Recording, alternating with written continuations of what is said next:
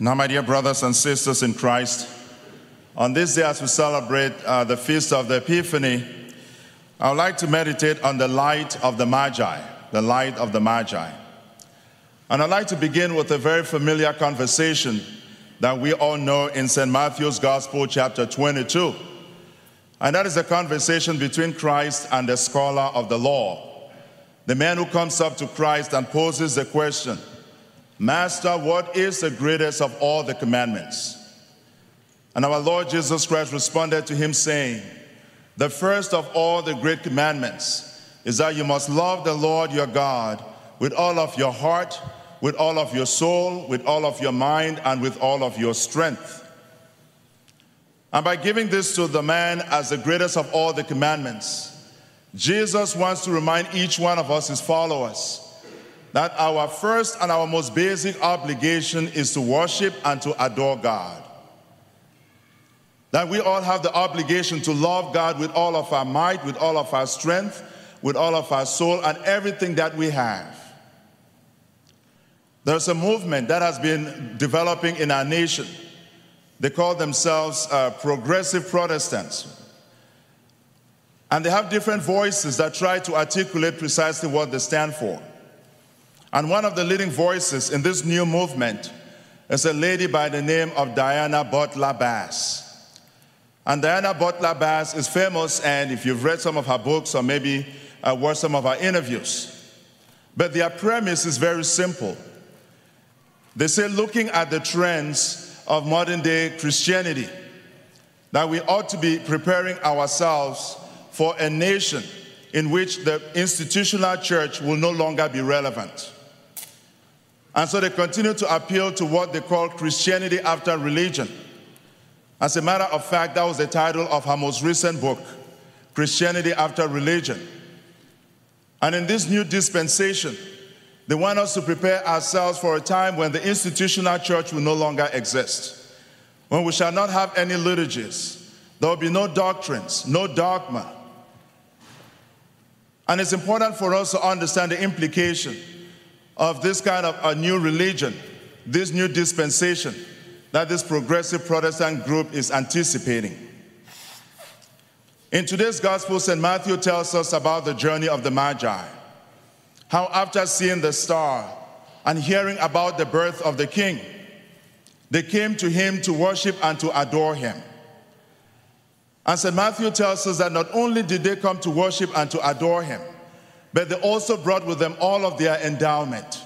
They brought their gifts to him, which is a reminder to each one of us that indeed they understood that greatest of all the commandments, that our first and our most important obligation is to worship and to adore God.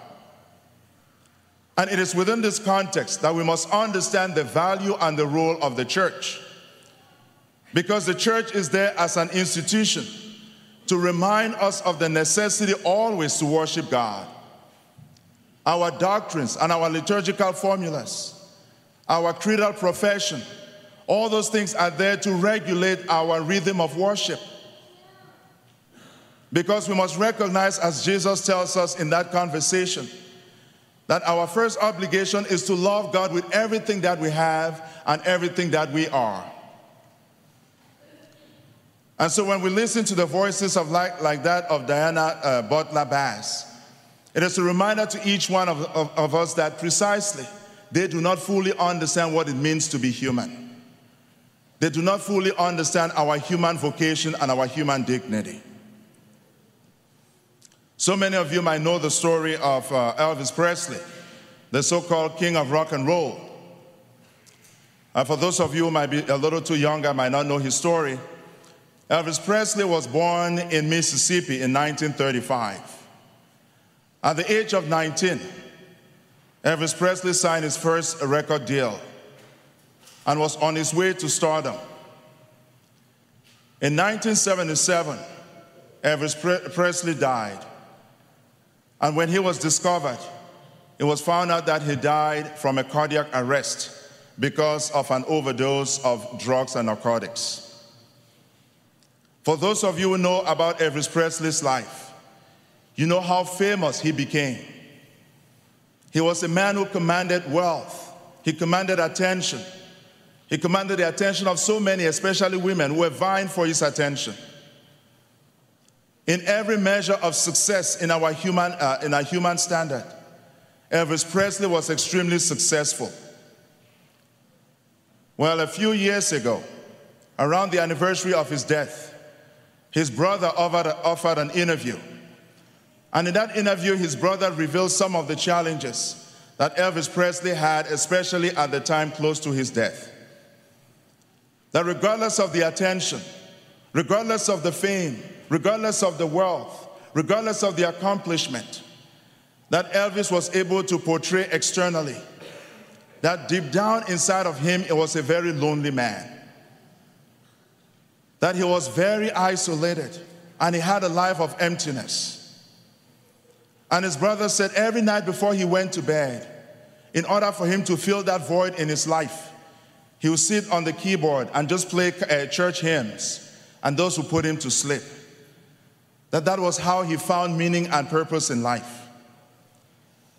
And his brother said one of the times when Elvis Presley was at his best, the words that he meant more than anything else in his life was when he stood on stage and sang to the words, "O Lord my God, how great thou art."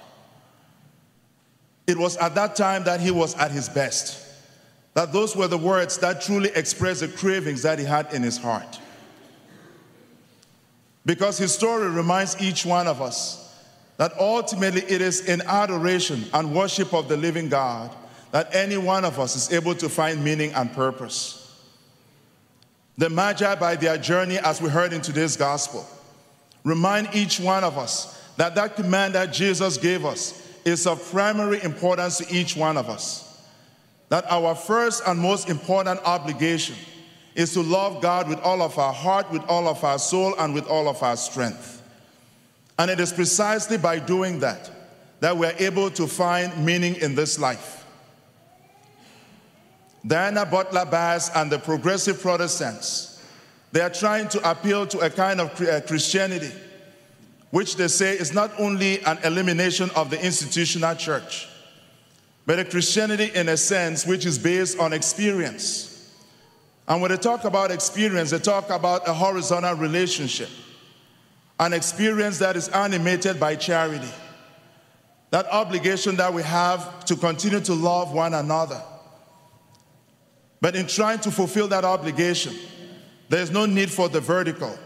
There's no need for worship or adoration, because the institutional church will no longer be necessary, and the liturgy will have no place in our lives. But I think the lives of people like Elvis Presley remind each one of us that there's always a need for worship and for adoration. And so, my dear brothers and sisters in Christ, as we look at the example of the Magi in today's gospel, may each one of us also renew our commitment to the value and to the primacy of adoration. May we recognize a need in our own lives to continue to allow ourselves to be conformed and to be directed by this most basic obligation.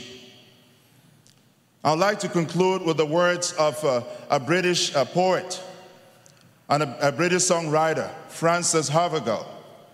And Frances Havergal composed the hymn, "Another Year is Dawning." And Frances Havergal says, "Another year is dawning. Dear Father, let it be, on earth or else in heaven. May this be another year with thee." My dear brothers and sisters in Christ, as we begin this new year, may we also make this another year with Christ. May we make it another year in which we continue to rediscover the value of the example entrusted to us by the Magi. Remember, shortly after I came to St. Lawrence, someone came up to me and asked me the question, "Father Henry, why do you sing 'O Come, Let Us Adore Him' during the elevation?" And I said it's for a very simple reason, so that every one of us is able to make the connection between the God we adore and the God we receive. And if we are going to receive Him in a meaningful way, it must begin by adoring Him. It must begin by worshiping Him. And when we're able to make that mental connection, then our reception of Him becomes most meaningful And it becomes most reverential because we understand that our first obligation to him is to adore him. And so, my dear friends, on this day, may we ask our Lord and Savior Jesus Christ, who gives himself to us so generously in the Holy Eucharist, to help us to be able to rediscover the value of adoration.